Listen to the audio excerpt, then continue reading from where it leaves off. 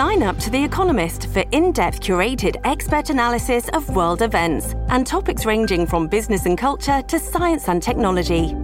You'll get the weekly digital edition, online-only articles, curated newsletters on politics, the markets, science, culture and China, and full access to The Economist Podcast Plus. The Economist is independent journalism for independent thinking. Go to economist.com and get your first month free.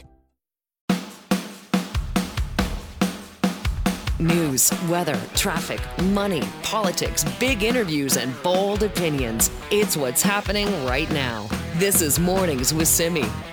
Well, this may seem like a deep subject for this hour of the morning, but we are going to tackle our existence, as in, why are we here? What is the point of existence? Now, philosophers and scientists have been debating and discussing this for centuries. I mean, even today, this continues. For instance, our next guest has written about it and is the author of Why? The Purpose of the Universe. It's Dr. Philip Goff, a professor of philosophy at Durham University. Thank you so much for joining us. Hi, Simi. Good to speak to you. Thanks for having me on. Well, okay, I'm going to start by asking why? What is the purpose of the universe? Where do you even start, Dr. Goff, with a title like that? Yeah, it's a big question. So I find so many people feel they have to fit into the dichotomy of either you believe in the God of traditional Western religion or you're a secular atheist. You know, it's like, whose side are you on, Richard Dawkins or the Pope? And I've just come to think, through my philosophical and scientific work over a long period of time, that both of these views have problems and inadequacies. Both of them have things they can't explain about reality. And so that's why I ended up writing this book that tries to explore the much neglected middle ground between these two extremes of God and atheism. Do you think that's where most people reside then, in that middle ground? It's funny, isn't it? Because I think a huge proportion of the population does consider themselves, say, spiritual but not religious. But traditionally, academics, scientists and philosophers haven't really catered for these people. And so we get the idea it's sort of fluffy-minded, not really thought through. But I think that's just because people haven't worked on it. So what I'm trying to do in this book, in an accessible way, is draw on contemporary cosmology and cutting-edge research on consciousness to say, look, actually, there's things both the traditional God hypothesis and Richard Dawkins style atheism can't explain about reality. So we can rigorously support these middle ground options that appeal to so many people. Okay, because people, I think, do continually look for meaning, right? They look for answers. So then what are the problems then with the middle ground? Yeah, so I think in terms of the traditional atheist view of a meaningless, purposeless universe, this has come up to the difficulty of what's called the fine-tuning of physics, the surprising discovery of recent decades that certain numbers in physics turn out to be just right for life against incredible odds. One of the examples that's most baffled cosmologists revolves around dark energy. This is the force that powers the expansion of the universe.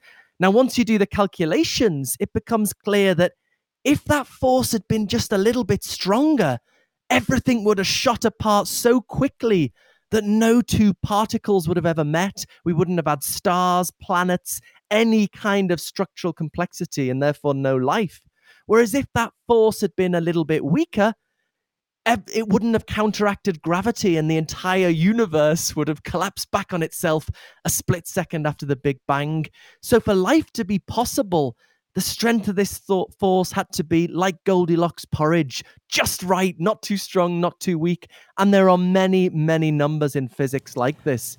So I think either this is just an absolutely unbelievable fluke, which to my mind is too improbable to take seriously, or there is some kind of goal-directedness towards life at the fundamental level of reality. It's what I call cosmic purpose, some kind of purpose or directionality in the universe. But I think we can make sense of that in the absence of the traditional God. Okay, this is fascinating to me because what you're saying is that, no, it couldn't have been just a fluke. It had to be more than that, which a lot of people believe because, is it because we don't want to think that everything we have and we've built in our existence could just be a cosmic fluke? So yeah, there is a question of, is this something that we need to believe in, or is good for us. But I actually think there's really powerful evidence. Yeah, I mean, sometimes when things are a little bit improbable, we're happy to think it's just a nice, funny coincidence. But when it gets unbelievably improbable, that is no longer a rational option. Take, for example, if bank robbers break into a bank and there's a 10-digit combination on the safe and they get it right first time. Now, nobody would say, oh, well, maybe they just fluked it, because that's just too improbable. But the kind of probabilities we're dealing with here are more than astronomical, 1 in 10 to the 136. So I think it really is, at this stage of evidence, irrational not to believe in cosmic purpose. And I think as a society, we're a bit in denial about it because it doesn't fit with the picture of science we've got used to. It's maybe a bit like in the 16th century when we first started getting evidence that we weren't in the center of the universe, and people struggled to accept that because it didn't fit with the picture of the universe they got used to. I think it's the same now with cosmic purpose. Okay, well, how do you prove cosmic purpose, though? Well, what I'm saying is that our best scientific theories point in that direction. Now, the evidence might change tomorrow. Who knows? But all we can ever do is deal with the scientific evidence as we now have it. And as I discuss in the book, the scientific evidence, I would say, either it's just an unbelievable fluke that the numbers are just right for life, or there is some kind of goal-directedness. I think the first option is too improbable to take seriously. So how lucky we are. Current science actually does support cosmic purpose, believe it or not. Are you always also talking, though, about a type of middle ground here where science had some role in it, but with a few nudges? Yeah, absolutely. And I mean, as I say, I don't go for the traditional God hypothesis either. Here we've got the familiar difficulties of reconciling a loving God with the terrible, gratuitous suffering we find in the world, particularly in the natural world. Why would a loving God create the North American long-tailed shrew that paralyzes its prey and then slowly eats them alive over several days before they die from their wounds? That just makes no sense to me. Why would a loving God do that? It's really quite amazing. So I think there's things God hypothesis can't explain. There's things atheism can't explain. What we need is a rigorous, scientifically and philosophically informed conception of cosmic goal-directedness that doesn't rely either on the traditional idea of God or just the now outdated idea of a meaningless, purposeless universe. And that's really what I'm trying to explore in the book. Okay, so where do we start with something like that then? Well, so I consider a range of hypotheses. And it could be, maybe there is some kind of design hypothesis. Maybe the traditional God won't do it, but maybe our universe was created by a bad designer, or an amoral designer, or a designer of limited abilities that's just doing the best she can. Or maybe we can consider the simulation hypothesis associated with Nick Bostrom, the idea that maybe we're in a computer simulation created by some random software engineer in the next universe up, just testing out certain possibilities. I also explore in great detail the possibility that the universe itself is a conscious mind with its own goals, rather than a supernatural creator outside of our universe. Now, these sound very strange and, as I say, don't fit with how we've become used to thinking about science and reality. But there has actually, in recent academic philosophy, been a resurgence to interest in taking these ideas seriously. And ultimately, I just think we need to follow the evidence where it seems to be leading, not getting hung up with either our religious biases or our secular biases, just looking at the evidence and what hypotheses work to explain it. So fascinating. Listen, thank you so much for the discussion this morning. No worries. Yeah, thanks for having me on. I love that. That's Dr. Philip Goff, professor of philosophy at Durham University, the author of Why? The Purpose of the Universe. So, just a small question that he's trying to tackle in that book too, right? But such an important one that has been discussed, debated, tackled for hundreds of years. This is Mornings with Simi. We were going to have to make AC/DC Scott's theme song now because our Scott Shantz is with us. Yesterday, Scott, you told us how much you love AC/DC. Oh my gosh, AC/DC are legendary. They're Also, such a great rock band. Great way to wake you up at this time of the morning, too, Oh right? yeah, who doesn't want, like, it's just so great. Every song is great. Every song sounds the same in a good way. Who doesn't love that? This is awesome. It's I feel so like great. you would say that about a lot of things, though, because you are our Mr. Enthusiasm. I try to be when there's something that I like that I'm kind of into. I do, I try to get on board with it, get into it, and I like to share that with you do people. very well, very well. How do you feel about crows? See, well, here's the thing. If I don't have to take that view with everything, because the idea that people are befriending crows, to me, I'm like, this is ridiculous. Why are we doing this? It's a terrible idea. You're kidding me. Yeah. Okay, I'm actually shocked. At Evernorth Health Services, we believe costs shouldn't get in the way of life-changing care, and we're doing everything in our power to make it possible. Behavioral health solutions that also keep your projections at their best? It's possible. Pharmacy benefits that benefit your bottom line? It's possible. Complex specialty care that cares about your ROI? It's possible. Because we're already doing it. All while saving businesses billions. That's Wonder made possible. Learn more at evernorth.com/wonder. This episode is brought to you by Shopify. Whether you're selling a little or a lot, Shopify helps you do your thing, however you cha-ching. From the launch your online shop stage, all the way to the we just hit 1 million orders stage. No matter what stage you're in, Shopify's there to help you grow. Sign up for a $1 per month trial period at shopify.com/special offer, all lowercase.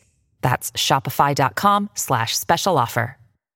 That you would say that, because it did not surprise me in the slightest, because I've had people in my family and extended circle of friends who've done this before or tried to do this before. There's something about crows that people are quite magnetic. People just want to be liked by a crow. Yeah, which honestly I have never got, and I'm full of surprises, Simi. The thing about crows, like, they're fine. I don't have an inherent problem with them. I just don't want to keep one as a pet. Wow. If I want a pet, I'm going to get a dog or maybe a cat. So yesterday we talked to a young man who's got this YouTube channel called Eris Thought, where he talks about his friendship with a crow that he has made. And I asked people, and I knew, Scott, that people would have crow stories. Yeah. Boy, did I get a lot of crow stories. So let me just read you a couple. Okay. And this is also something Scott would not do. Okay. But I want to introduce you to this person who emailed me. It's Mark. So Mark sent me this story saying that he lives on the north side of Falls Creek and also has 2 pet crows. He said, first crow appeared on their patio more than a year ago. He grew accustomed to them. They started feeding him, but they were giving him almonds, but it became very apparent to them that he preferred Costco branded cashews. Okay. So time went by. They named him Crawford. Of course, for Mark Crawford. You can appreciate that. Yep. He was later joined by what I believe is his mate, a much more demure than Crawford, so they call her Sheryl Crow. Okay. Hilarious. I love this, Mark. They show up every day, mostly for food, but often just to hang out. If you're tardy with the cashews or busy doing other things, Crawford will follow you from window to window, tapping insistently on their window until they come out and bring him some cashews. They often share items that they have collected elsewhere. Unfortunately, this usually consists of partially consumed mussels or crab carcasses, but they're gifts. Right. You got to take them as objects of friendship. So Mark goes on to tell me more stories about Crawford and Sheryl Crow, but I absolutely love that. And then I realized Mark was not the only one. I've got emails from, oh my gosh, at least half a dozen people. I got one from another Mark from Port Coquitlam who believes that crows saved his life because he was out fishing on the Chehalis, and he and a friend were kind of wandering through the woods. They thought they had found a shortcut. Sure. And then they had a bunch of crows that were like insistently right there, like kind of dive bombing them and cawing at them. And they were like, what is going on with these crows? Okay, something's weird here. So they turned around and they went back. And then they were talking to some other fishermen who were there, and they were telling the story about, look at these crazy crows did this. And the fisherman said, no. There's there's a bear den right over there where you were. Oh, okay. And there's probably a mama bear and cubs sleeping in there. And if you had taken a few more steps, you would have disturbed the bear, and the bear would have come at you because you were just threatening, right? He believes Mark does that the crow saved his life. And I think that's possible. I have no problem with that.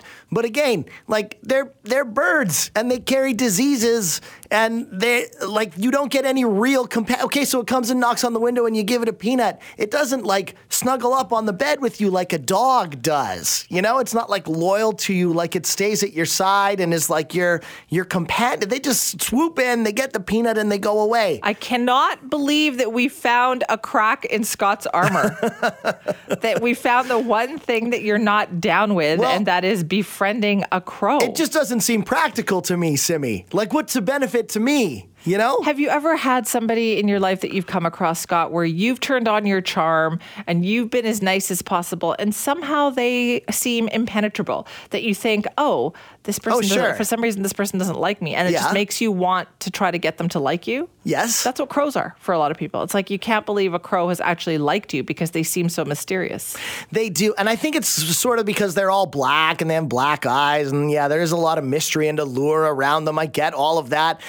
Maybe it's just one of those things that's just not for me. You know, I want my pet to be able to, I want to go on a walk with it. I want to take it camping, take it on a car ride. So you're not even a cat person then? I mean, cats are okay. That's the end of this conversation. Nope, that's the end of this conversation right now. Nope, that's the end of this conversation right now. If you want to weigh in with your crow stories, despite Scott Shantz, go ahead. This is Mornings with Simi. Time for us to check in with Vaughn Palmer from the Vancouver Sun. Vaughn, I'm guessing you don't have any crow as your friend stories. I have a story about our provincial legislature and the crow menace. Every spring, pretty much every spring, you see signs in the garden outside my office saying, warning, a nesting season for aggressive crows. Be careful you don't get attacked. Wear a hat. Make quick tracks across the garden. Don't do anything threatening because every year there are crow attacks. They pass their aggression on from generation to generation. We had a bit of a laugh, Simi, when an expert on crows told the local newspaper that, the reason crows attack people, especially bald heads and light-colored hair, is because they mistake you for weasels. Perfect. I thought that was hysterically funny until they attacked me. Oh yeah, that's not so funny. Simi, you've seen The Birds, right? The Hitchcock film. Of course, I love that movie. You know, he used real birds, real crows for key scenes. And Tippi Hedren, she never got over it. I understand the crows threw themselves into their role with enthusiasm. Yeah. That was a lot of trauma for the actors involved in that. Yeah, no. Okay, so we'll put you on the no crow list for sure. Let's talk more about what's going on in Halifax where the premiers are meeting. David Eby does seem to be a bit of an outlier. Yeah, they put out a communique yesterday, the premiers did. They always like to show they're all on the same page. So they put out a communique saying the premiers unanimously agreed that the country's carbon tax must be applied fairly and equitably across Canada. And we then go to David Eby to find out what that means for him. So he's wearing a I Love Heat Pumps t-shirt. And he says that he agrees that the federal government's subsidies for heat pumps, which were tailored to the Atlantic provinces, should be available right across Canada. So that has him speaking on the same position as the other premiers. However, significant break with the other premiers on the effectiveness of the carbon tax and whether or not it should be applied to home heating fuel. As you know, Simi, the feds have given provinces that are part of the federal tax regimen, they're giving them a 3-year holiday from tax on home heating oil, but not natural gas and not propane, which is kind of perverse since the dirtiest of those three fuels is home heating oil. But anyway, they've done it. Eby doesn't support doing that with BC's carbon tax. He says that the carbon tax is effective out here. And he says the cost of paying the carbon tax is a lot less than what British Columbians have paid in climate change damage over the last few years, including flooding and forest fires. So he doesn't support it. He's an outlier. I think it's going to be a political challenge for him. I think the public is of the view that we do need some relief. They do need some relief from the carbon tax, especially people who live in places with winter, which is a significant part of British Columbia as well. And they want the relief on natural gas because here in British Columbia, that's the fuel we use mostly, not home heating oil. Right. He made quite the statement with that T-shirt too. Yeah, no, the T-shirt. Look, the heat pump thing is a popular stand, and on that one, the Premier is absolutely right that BC should get the same incentives as other provinces, and talks are underway between the province and the federal government to make that happen. So I think that'll be forthcoming. Although, I was struck by something the Premier of Alberta, Danielle Smith, said yesterday, which is if you're in places with really cold climates, like Alberta, heat pumps don't work all that well. She says when it's 35 below, forget it. Your heat pump is not going to do it. And I've heard that from British Columbians in the north and the interior of the province that, it's all very well for you folks down there in the southwest with your tropical climate, but where it gets really cold, again, heat pumps are not the answer. And, I think the Premier is probably not thinking of all British Columbians. He's thinking of the ones where heat pumps are a pretty good idea. We are back with Vaughn Palmer from the Vancouver Sun this morning, and more on what Premier David Eby has had to say in recent days. He's in Halifax for a meeting of all the premiers across the country, but still talking as well about this Randall Hopley case, Vaughn. Yeah, so on Sunday morning, the Premier did his first availability from Halifax, a phone in, and Richard Zussman, the Global, our colleague there, asked the Premier about the Hopley case. Hopley had already disappeared at that point, hadn't returned to his halfway house, and the Premier said, This episode is brought to you by La Quinta by Wyndham. Your work can take you all over the place, like Texas. You've never been, but it's going to be great because you're staying at La Quinta by Wyndham. Their free Bright Side breakfast will give you energy for the day ahead. And after, you can unwind using their free high-speed Wi-Fi. Tonight, La Quinta. Tomorrow, you shine. Book your stay today at lq.com. If you're struggling to lose weight, you've probably heard about weight loss medications like Wegovy or Zepbound, and you might be wondering if they're right for you. Meet PlushCare, a leading telehealth provider with doctors who are there for you day and night to partner with you in your weight loss journey. If you qualify, they can safely prescribe you medication from the comfort of your own home. To get started, visit plushcare.com/weightloss. That's plushcare.com/weightloss. plushcare.com/weightloss. Said, he shared the dismay of many British Columbians that such a person could be loose, a convicted child abductor, a child sex offender, violated his conditions and hadn't returned to his halfway house. The Premier blamed the parole board. He said to the parole board, he needed an explanation from the parole board how this happened. We all reported the Premier saying it. He's the Premier. He was an Attorney General, and he is a lawyer. So, it's not always a great idea to assume a Premier knows what he's talking about, but in this case, we did. And yesterday, I don't know if your news organization got the note, but Vancouver Sun, we got a note from the parole board saying, don't blame us. We didn't do this. So the parole board said, look, here's what happened. Hopley had served his sentence. And after he'd served his 6 years, he was under a long-term order that set conditions. He's supposed to go to a halfway house. He's supposed to stay away from children. He's supposed to respect a curfew. And that's the order he was under. But parole board said, we don't issue that order. When the sentence is completed, some offenders are subject to a long-term order, but that's imposed by the courts. It's monitored by the Federal Corrections Service. When there are allegations that it has been violated, it's up to the Crown Prosecution Service to go after the person, haul them into court, and try to get their conditions revoked. So the parole board said, we didn't do this. And I mean, they didn't say the premier was being unfair to them. It's a complicated system. It is, yeah.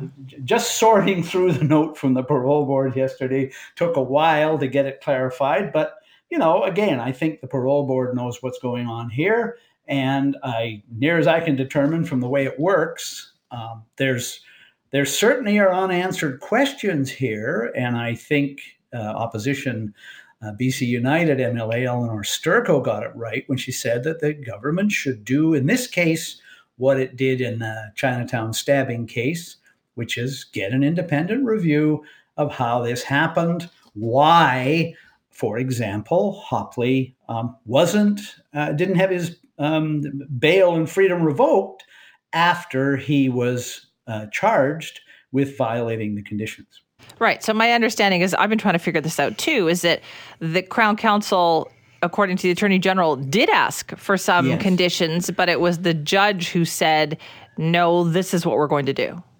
Yes. So that's Attorney General Nikki Sharma did come out yesterday after the opposition spoke on this and said, okay, this much we do know. And that is that the Crown prosecutor. So what happens is that Hopley is accused, found to be operating a computer in a library near children.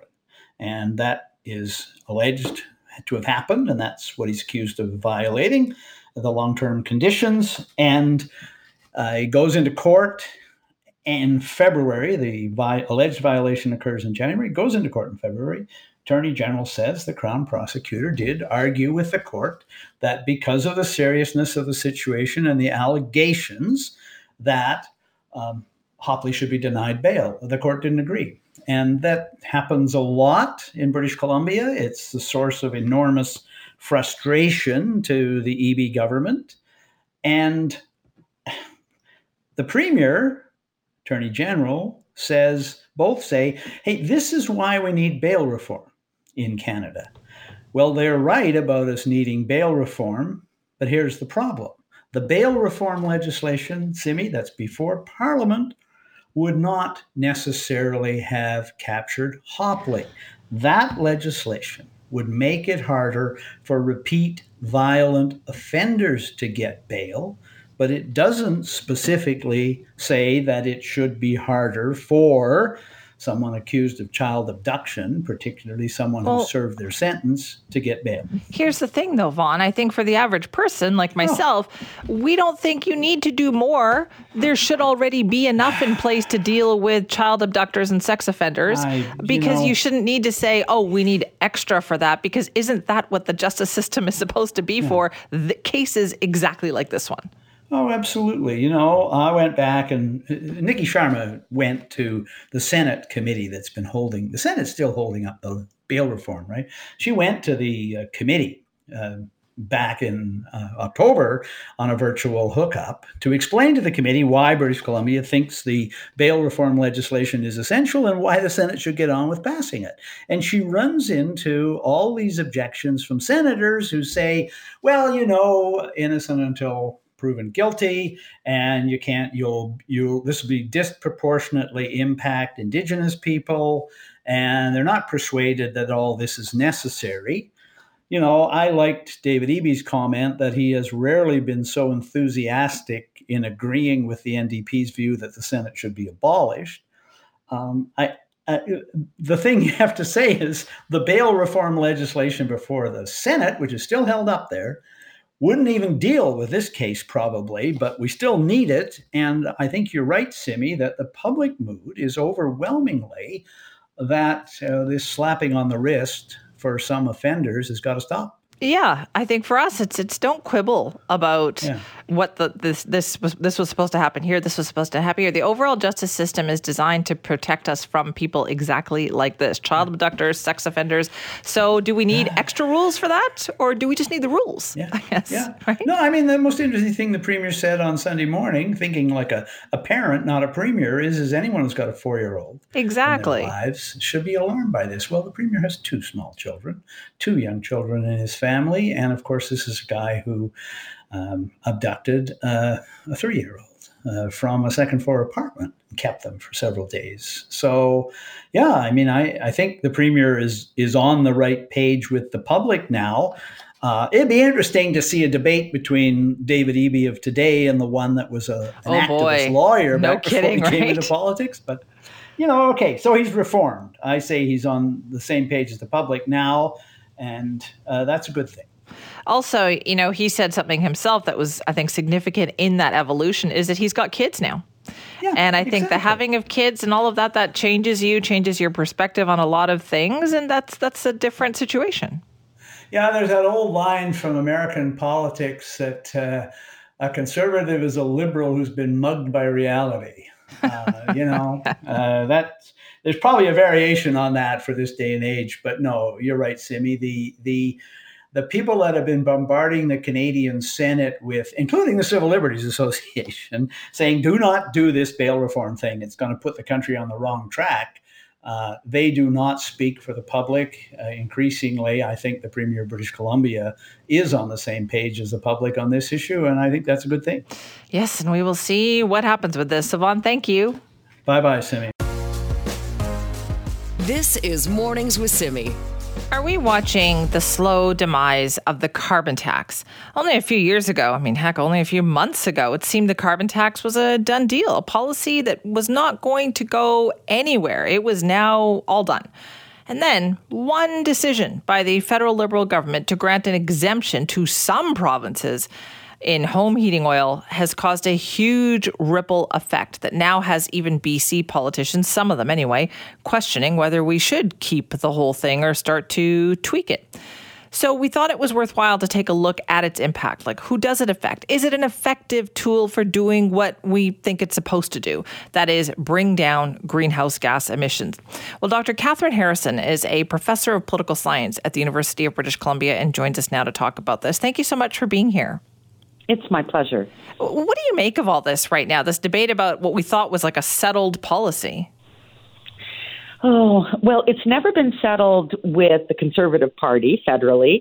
We saw Mr. Scheer railing against the carbon tax. It kind of settled down a bit under Erin O'Toole, but it's been back for a while with Pierre Poilievre, who's really been initiating the populist messages once again, and in many cases in very misleading ways.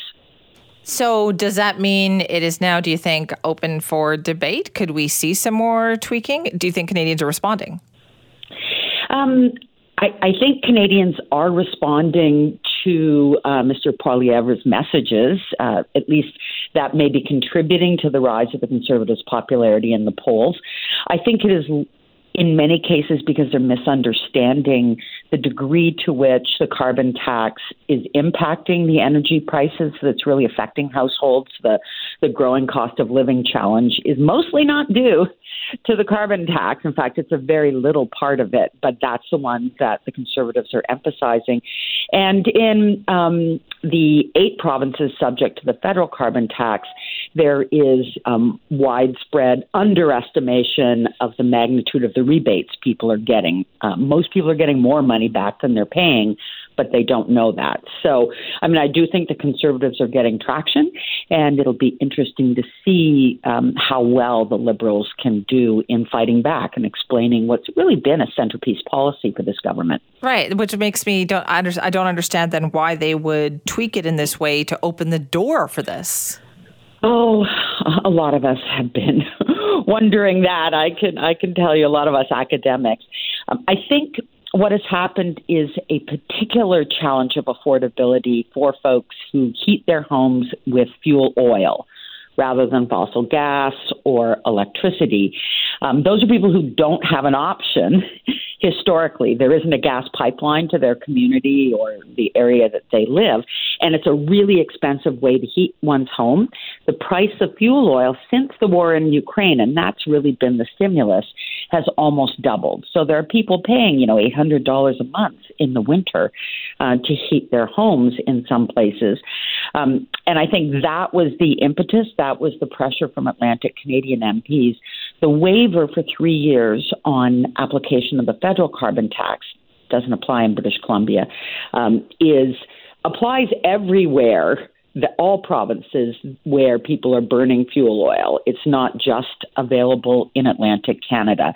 I think there were other ways, other more immediate ways to address that affordability challenge, one of which the federal government is doing, which is increasing the rebates and trying to get those households off fuel oil and onto energy efficient and clean heat pumps. So, I think it was a mistake. I suspect they didn't anticipate just how much blowback they would get. So far, they're holding the line. What do we know about the effectiveness of the carbon tax as a policy?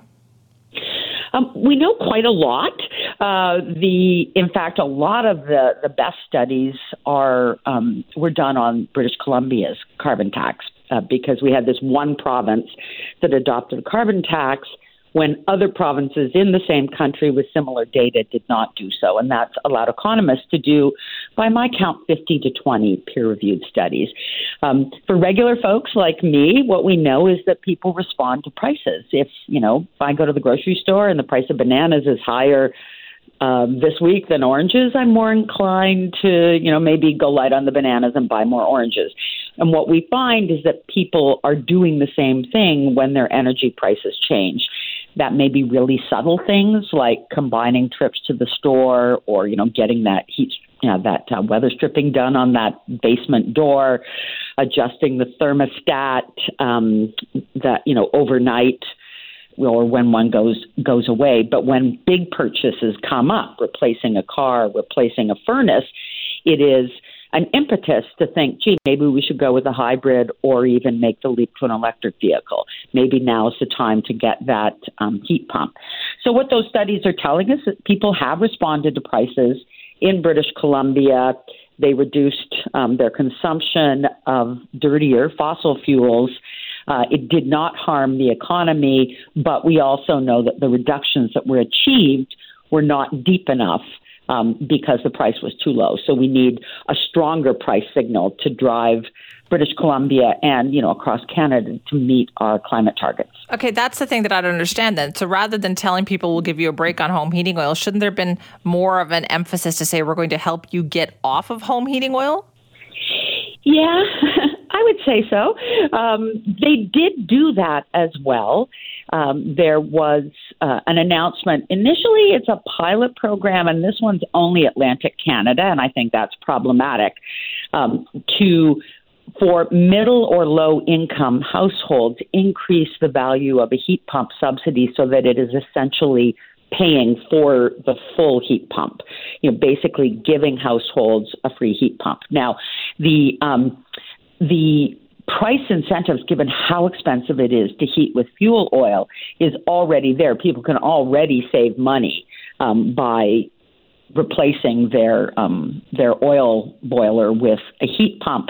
But there's this upfront cost that is a real challenge for many households, and that's what this subsidy program does. I think it's a really good program, and I think the federal government needs to extend it to other households across Canada because there are more families burning fuel oil in other provinces outside Atlantic Canada. So it sounds like politics got to this. You're saying that as a policy, it could have worked if they had continued to do the things that they were supposed to do to implement a carbon tax, help people transition, to different, less polluting forms of energy. And now it just seems like it's gotten broken down by politics.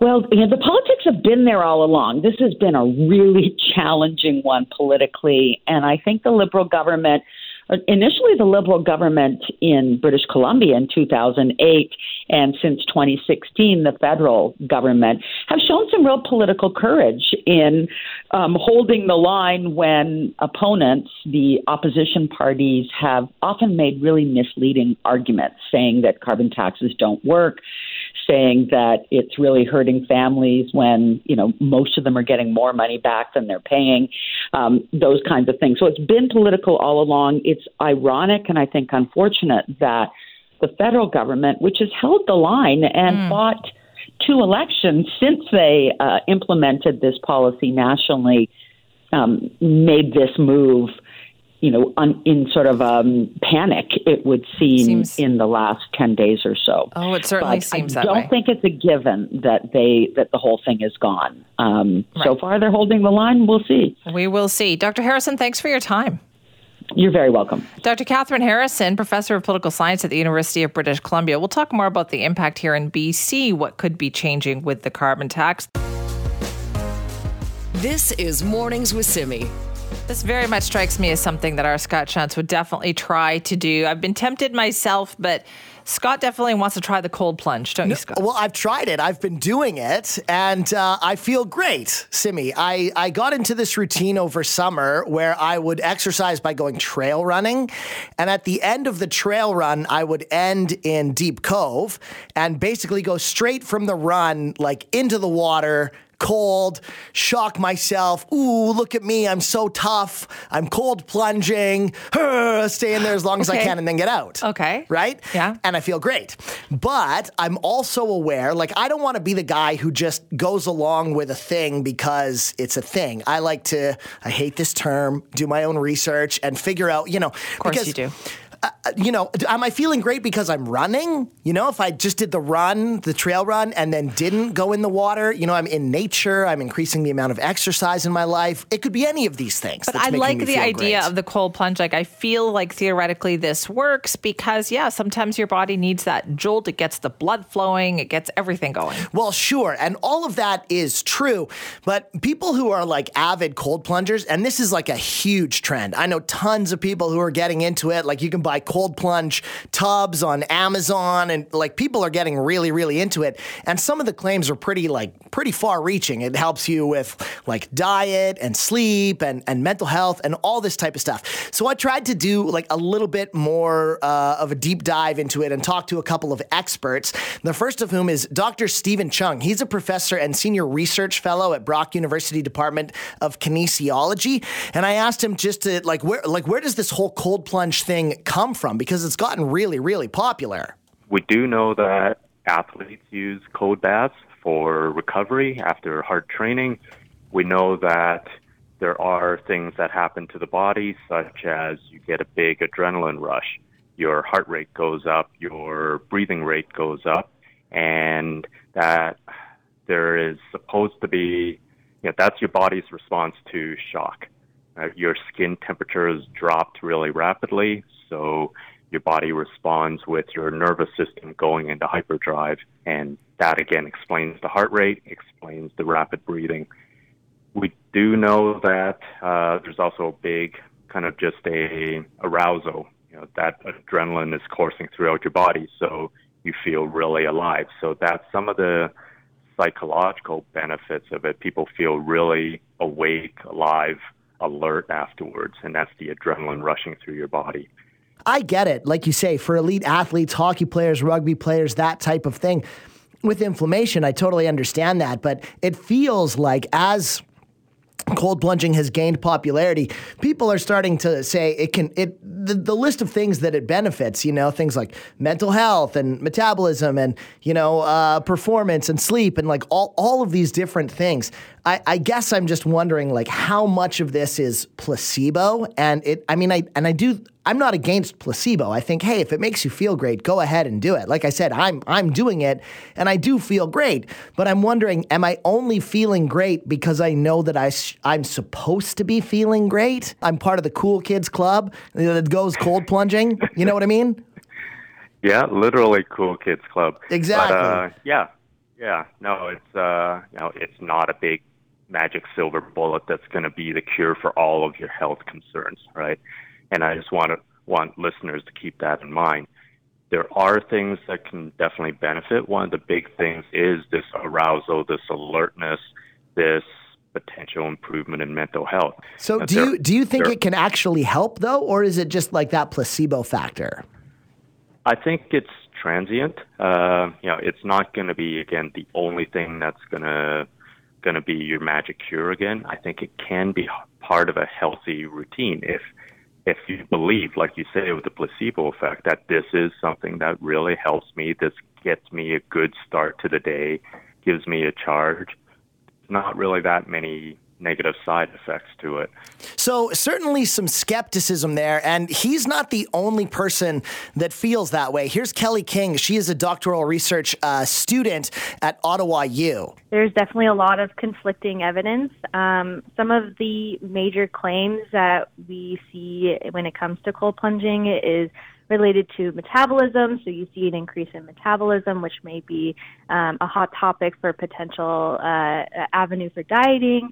There's also the potential mental health benefits, as well as some more generalized health benefits that may be related to your heart or even insulin when it comes to diabetes.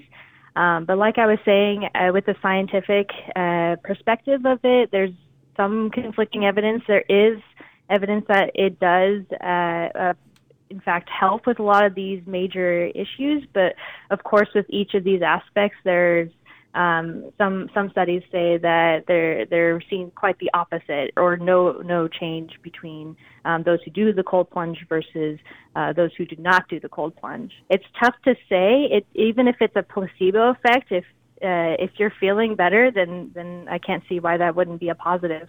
So I guess power of the mind, Simi. If you think that it works for you, it works for you. But once you start doing it and going in, now that I've done it a handful of times, I'm like, do I really need to keep doing this? Because in the moment, it's not as enjoyable, Scott, as you would think it is. I would like to see you keep doing it now as the weather gets colder. It's one thing to do it in the summer, Scott, but I want to see you doing it in the dead of winter. Apparently, I just need to think about doing it, and then I'll get the same benefits. No, I don't believe that. I'm going to be there with bells on, taking pictures. This is Mornings with Simi. Will the Prime Minister show the same courage and admit he, just like the NDP leader, is dead wrong and vote for our common sense motion to keep the heat on and take the tax off? Conservative leader Pierre Poilievre yesterday in the House of Commons keeping up the heat, so to speak, on the carbon tax these days. And we're talking about it this morning, too. We've heard about how effective, theoretically, it can be. We just spoke to a guest about that. But we've also been hearing about how some politicians say it's time to tweak it or get rid of it, even here in BC, where it's been pretty much a done deal since Gordon Campbell brought it in back in, 2009.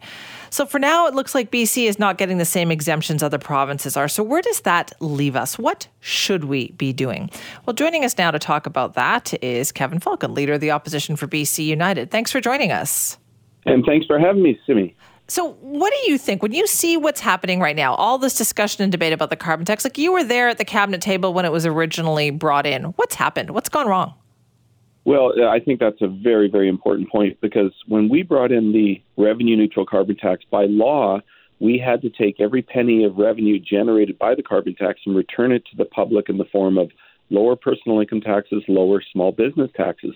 And that, I think, was an important part of the contract we had with the public. It was a tax shift as opposed to a tax grab. But since that time, and I have to tell you, when I was finance minister in 2012, I froze the carbon tax at $30 a ton, which represented about 6 cents a liter for the average consumer out there. And we froze it in place, and we kept it frozen after I retired from public life in 2013. The following finance minister, BC Liberal Finance Minister Mike DeYoung, kept it frozen at $30, and it stayed that way until the NDP were elected in 2017. Then two things happened that I think really changed everything. Number one, they changed the law to say we're no longer going to return the money back to individuals and small business. We're going to take it all into government. And number two, they more than doubled it.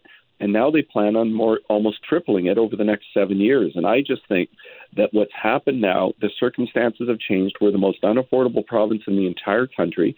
And people, frankly, are just getting fed up and can't afford it. Now, specifically with the heat fuels, we were very clear about that when Justin Trudeau said that he was going to provide tax relief for some homeowners on the East Coast because they happen to heat their homes with oil, we said that should apply right across the board here in British Columbia, whether you heat it with oil, whether you heat it with natural gas or propane. We would take the carbon tax off all home heating fuels, full stop. Okay, so doesn't that start to tweak it, though? Doesn't that kind of get away from the original purpose of it? It does. But I think we need to understand something here. Whenever you're in government, you can't do things without understanding the context. The context in British Columbia right now is that we're the most unaffordable province in the country. We've got the highest housing prices in North America, the highest gas prices in North America, the highest rents in Canada. We've got a government, an NDP government, that's introduced or raised 29 taxes since they've been in government. And quite frankly, I think the public is really struggling. And at the time the public's really struggling, we cannot be charging a carbon tax on something as fundamental as heating your home. And I just think that, if it was getting results, for example, back in my day when I was finance minister, even at the very low rate that we had it at 6 cents a liter, we at least were seeing declines in emissions. But we're seeing rising emissions today.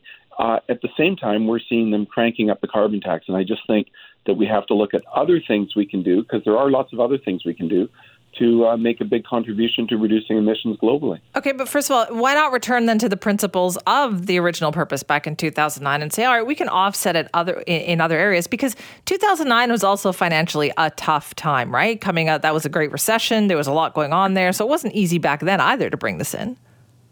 Oh, no, definitely it was not. And trust me, the politics were tough too. But I think the public bought into it because of the essential fairness, the fact that it was a tax shift so they could see that it wasn't going to be government just greedily taking the money in, and it was going to be returned to them. And it was also at a very supportable level. 6 cents a liter is something most people can support. The problem is now it's at almost 15 cents a liter. And, as I say, the province wants to triple it over the next 7 years. And I just think that, people don't want to be paying almost 40 cents a liter just in a carbon tax, especially when they're not getting any benefit. Now, the government will say, well, we've doubled the rebates. Well, the only reason they've doubled the rebates is because they've doubled the carbon tax amount. So the rebates go up as you increase the carbon tax. But I just think that we have to look at the broader picture here.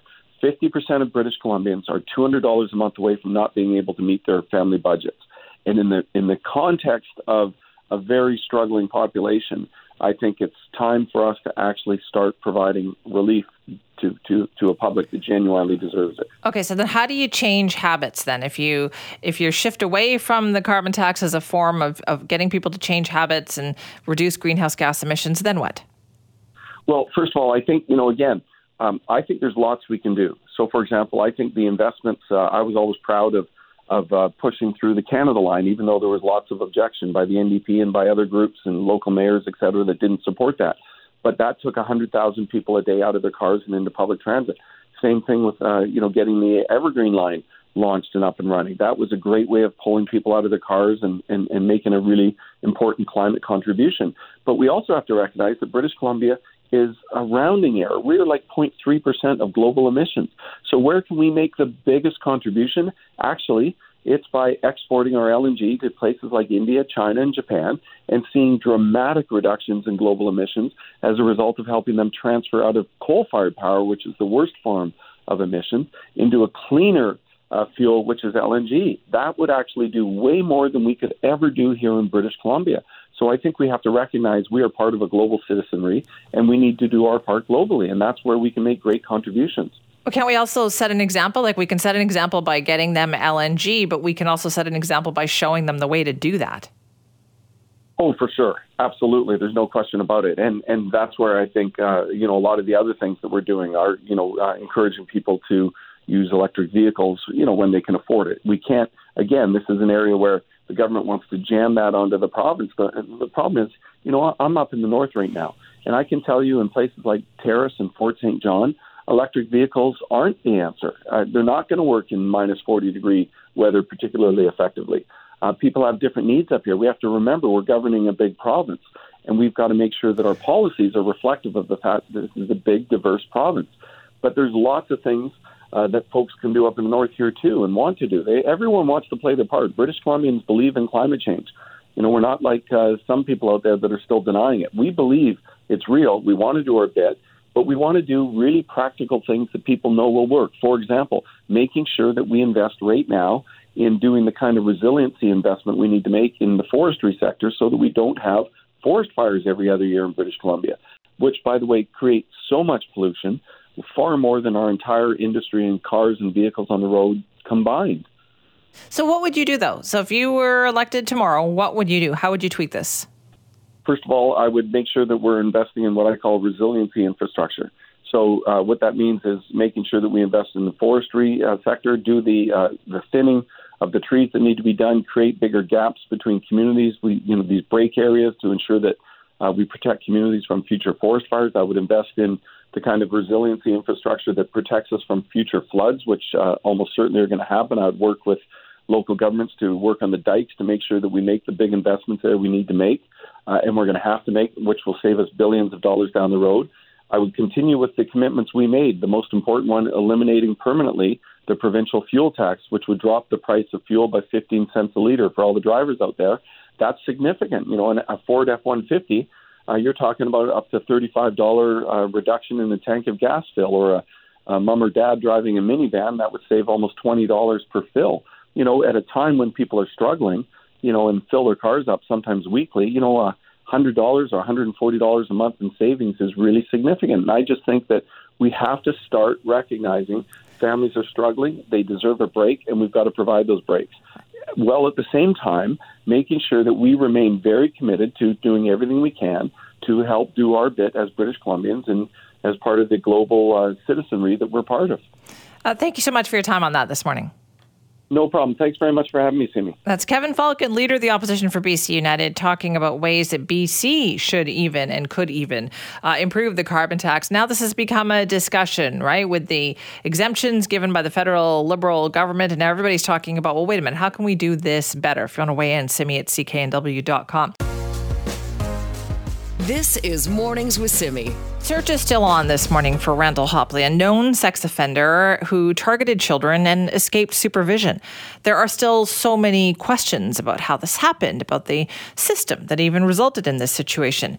Now, Hopley served his full term after being convicted for the 2011 abduction of a little boy in Sparwood.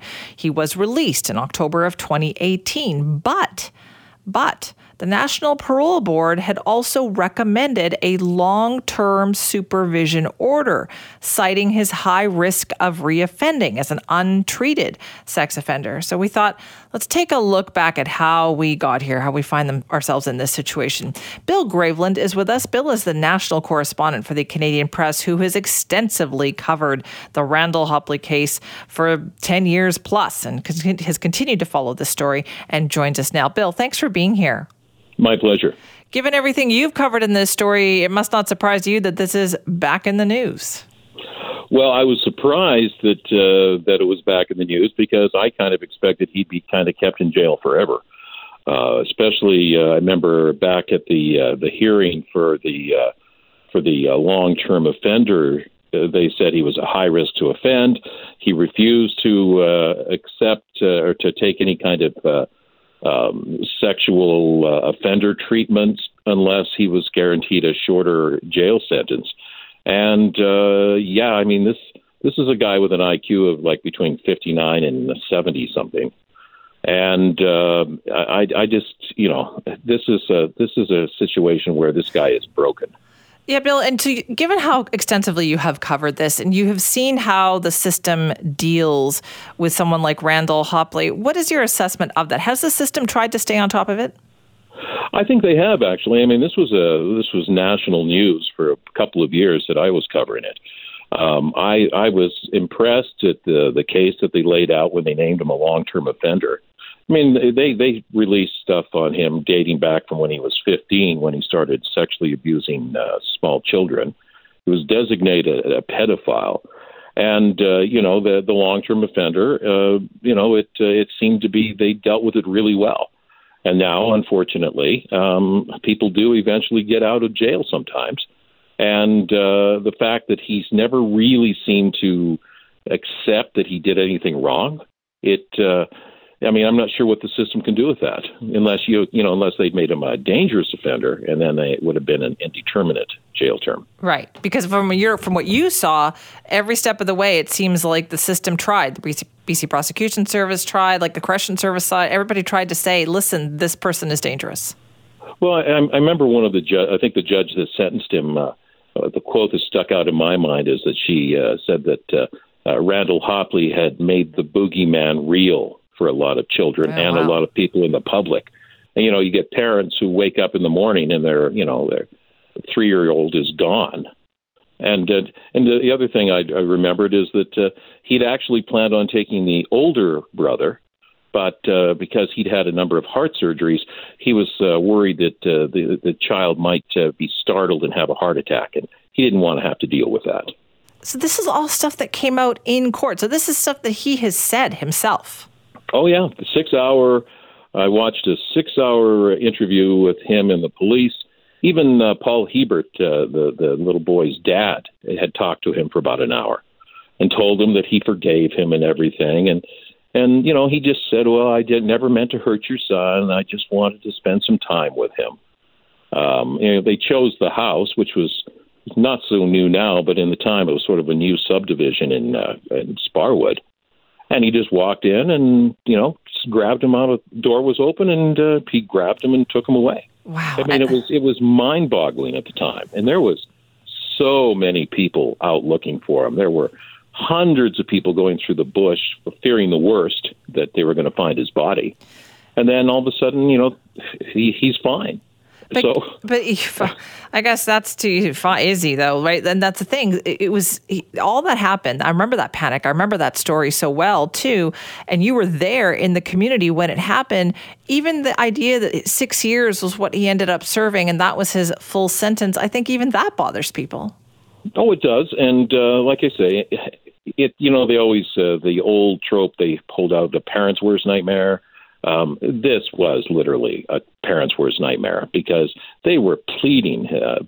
His mom and dad were talking to the media, and they were saying, look, just bring our boy back. I remember, questions asked. And it turned out that he'd had him in an abandoned cabin, or one that was closed for the season. And during the trial, and this is something that the police have never said, the court never said that the boy was actually molested. And it did come out in his hearing that probably the reason for that is that he was basically unable to perform, for a subtle way of saying things.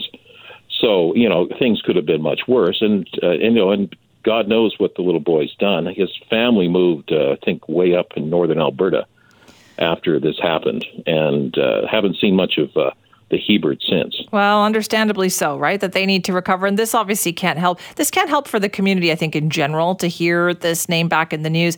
So, we've been trying to figure out what kind of went wrong here, Bill, in terms of his supervision. But from what you're saying is, and you were there every step of the way, all these hearings, the system has tried to do the right thing here. Well, I read that he's also removed his ankle bracelet, or he has ankle monitor, which I thought was almost impossible to do, but I was a little shocked about that. I mean, you can't even track him. And this guy, I once described him as looking like the groundskeeper Bill Murray played on Caddyshack. He's like just a little guy, and could probably just fit in on the street. No one would even look at him twice. And so finding him, I'm afraid, is going to be a little bit more difficult than people might expect. Well, talking about it, I think, helps, right? Getting that picture out there certainly helps. Bill, thanks so much for joining us this morning. Absolutely my pleasure. Thank you. Bill Graveline. Bill is a national correspondent for the Canadian Press, has extensively covered all of the cases involving Randall Hopley over the years. And the reason why that perspective is so important right now is that it's easy to say, oh, the system did this and the system did that. But Bill knows, because he was there every step of the way to see what the system actually did. And he said, listen, the system tried the best that it could under the circumstances to supervise this person, to keep this person behind bars, to put conditions there, to say everything that they could say. They believed he was a high risk to reoffend. They believed that, he wasn't cooperating, that he wasn't doing his court-ordered conditions. But again, they got to a point where there was only so much that they could do. Now, there's more to come on this. Obviously, police are following every possible lead. what's important is for the public to also know what they're dealing with here. So if you go to our website, cknw.com or globalnews.ca, you can see the picture there. Police have put that out and said, be on the lookout for this person. He has violated his conditions now. He did walk away from that halfway home. They do want him back under their supervision. So look at the picture. Know who, we're dealing with here. And if you know anything, please contact police on that. This is Mornings with Simi. It is hard enough to hear the words, you have cancer. But at least, you think, well, the healthcare system will immediately kick in and look after you when that happens. At least that is what we think will happen. And it does happen for so many people, but not for everyone, not for our next guest. Kristen Logan joins us now, who is a cancer patient undergoing treatment. Kristen, thanks for being here. Good morning. Thanks for having me. First of all, how are you? How are you doing? I'm doing pretty good today. I've had my first chemotherapy treatment, and I have to say that that treatment has helped me to feel much better than I had been feeling previously. Okay. When did this all start? When was your diagnosis? My diagnosis was in September, and getting to that diagnosis was quite the process itself. And I know that happens for many people where you go in with these symptoms and they kind of get ignored or blown off multiple times before it seems like you have to stand up and scream and shout to get someone to run the right tests. Oh man, that is so true, right? So you weren't feeling well. Did you have to convince your doctor, say, listen, something is wrong here. You need to test me? And actually, have gone to my doctor a few times and kind of, it's, irritable bowel syndrome, or it's, maybe it's exercise-induced asthma. It actually took waking up one morning and having some intense pain in my side, taking me to the ER before I got those tests. Oh, wow. Okay. And you got the test. What did they tell you? Well, after going to the ER, and by this point it's September, and, my symptoms started back in March. So at this point in the ER, they ran some tests looking at my side and said, you have fluid in the lining of your lungs. And they couldn't find, there's no clots. There's no real reason for that. They were going to send me home from that point. My husband was my advocate, and he was there, and he said, look, she's been having a lot of bloating in her abdomen as well for months. Nobody can find a cause for that. I think it's related. Will you please just run another CT scan there? And fortunately they did, and that's where they found that I had all this fluid in my abdomen as well. And then they saw that I had some thickening in, the cavity in my abdomen that they said, this looks like it could be cancer. Okay, and from that point on, did the diagnosis come fairly quickly? I would say it took about, that was the 2nd of September, and it was the 18th that I got diagnosed officially. Okay, that's still a while. Not as quick as I would have liked. Because at that point, you realize, like, wow, all this time has gone by that I've been having these symptoms. How bad is it? And so by the time they diagnosed, or even before diagnosis, they said, if this is cancer, it's metastasized. So... Yeah. Okay. So, Kristen, now you're at September 18th, and now you think, you know what? I want to start chemotherapy like right now. But what happened at that point? At that point, they put in a referral for BC Cancer. And I waited about a week and a half. And at that point, I decided, I'm a dual citizen, and I had some options in the States. So I said, I can't keep waiting for BC Cancer. So I left. And then they called me the day after I came to the States to set up my initial oncology appointment for October 6th. What's interesting is when they set it up, they said, you really should be here in person. So I was willing to go to Victoria, from where I'm at. I'm in Washington, so not a big drive. And they said, you should be here in person. Then they called me a couple days before the appointment and said, oh, the doctor can't meet you in person. He's busy. So wait a minute, Kristen. Yeah. So now this is already getting close to October 6th. You were diagnosed September 18th. Yeah. Clearly, you've got a lot of problems. It's already been months where you've been feeling these symptoms. Right. And now they're putting you off again at that point? Yeah, it's funny. Like they told me from the very beginning, like, oh, you're a priority because you're young. I'm only 43. Oh, wow. Okay. You're young, you're healthy, you're fit. This is aggressive, and it's already stage 4. So you're a priority, and they said that, but nothing they did from that point ever demonstrated that prioritization. And okay, so what happened when you said to them, listen, what is going on here with this treatment? Am I getting this or not? Well, so I did meet with the oncologist over the phone on October 6th, and he said, again, priority, we're going to get you in. He said he was going to call, I'm in Campbell River, he's going to call the Campbell River Hospital to get me in for chemo the next week, if he could get it in the next week.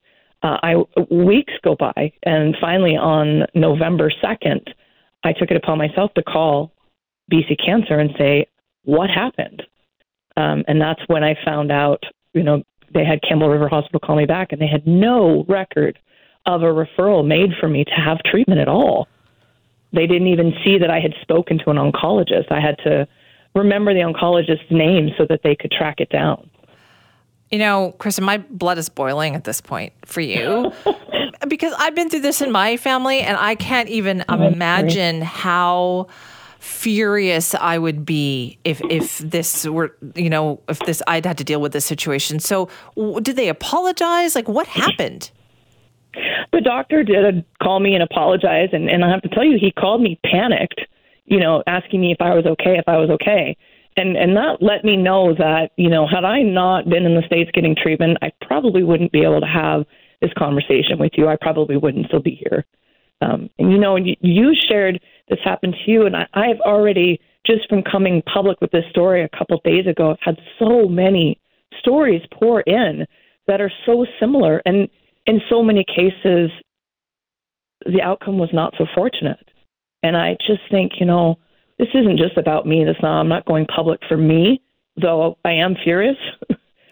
I'm going public because there are so many people who are relying on the system, and it's letting them down in the worst ways. Kristen, what's happened since you've gone public?